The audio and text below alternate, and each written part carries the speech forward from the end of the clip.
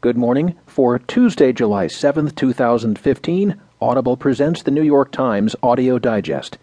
Here's what's making news on today's front page. Germany holds firm on Greek bailout. Iraq prepares to take back city from ISIS, and Merkel holds key to unity in wake of vote. In today's national stories, Confederate flag in dispute even for museums. Sanders' momentum in Iowa leaves the Clinton camp wary. And Boston snow pile may outlast the summer. In today's business headlines, trade deal negotiators see a wrap in July. And Cosby admitted using a sedative to seduce a woman. There will be more business stories, more national and world news, a roundup from the sports page, and New York Times columnist Joe Nocera. Now, as selected by the editors of the New York Times, here are the stories on today's front page. The top stories written from Athens. Germany holds firm on Greek bailout, reported by Liz Alderman and Jack Ewing. Germany continued to maintain a hard line with Athens on Monday, just a day after Greek voters decisively rejected a bailout deal from its creditors. But some European countries showed a willingness to soften the push for austerity that has proved so contentious.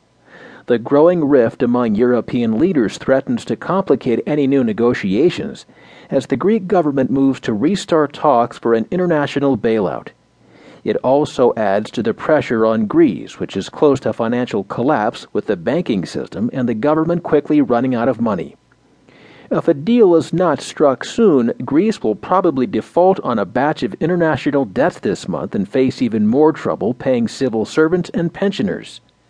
Should Greece run out of euros, it could be forced to issue a parallel currency or IOUs to pay its domestic bills, prompting it to leave the euro currency.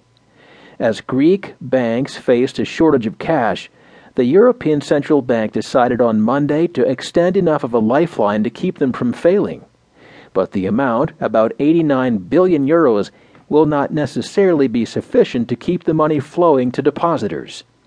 Faced with a funding crisis, the government extended a week-long bank holiday through Wednesday and said that a withdrawal cap of 60 euros or $67 per day from ATMs could be tightened. Prime Minister Alexis Tsipras of Greece has moved quickly to take advantage of the vote results, making the first steps toward conciliation with the country's creditors. The finance minister, Yanis Varoufakis, abruptly resigned at Tsipras' behest.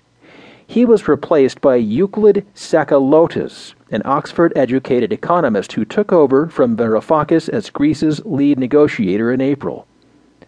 The Prime Minister also persuaded most opposing political parties to back his basic demands from the country's creditors.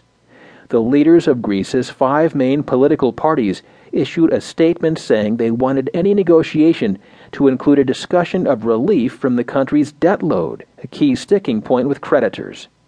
They're also pushing for immediate help to keep the banks afloat, quick economic aid to tackle unemployment, and new bailout money to cover current debt obligations. They said Greece would be willing to deliver credible reforms based on the fair distribution of the burden and the promotion of growth with the smallest possible recessionary impact. But the impasse over a bailout threatens to take on bigger dimensions, with implications for European unity. Germany, the Eurozone country to which Greece owes the most money, remained resistant. A spokesman for the finance ministry said Berlin saw no new basis for negotiations with Athens at this point.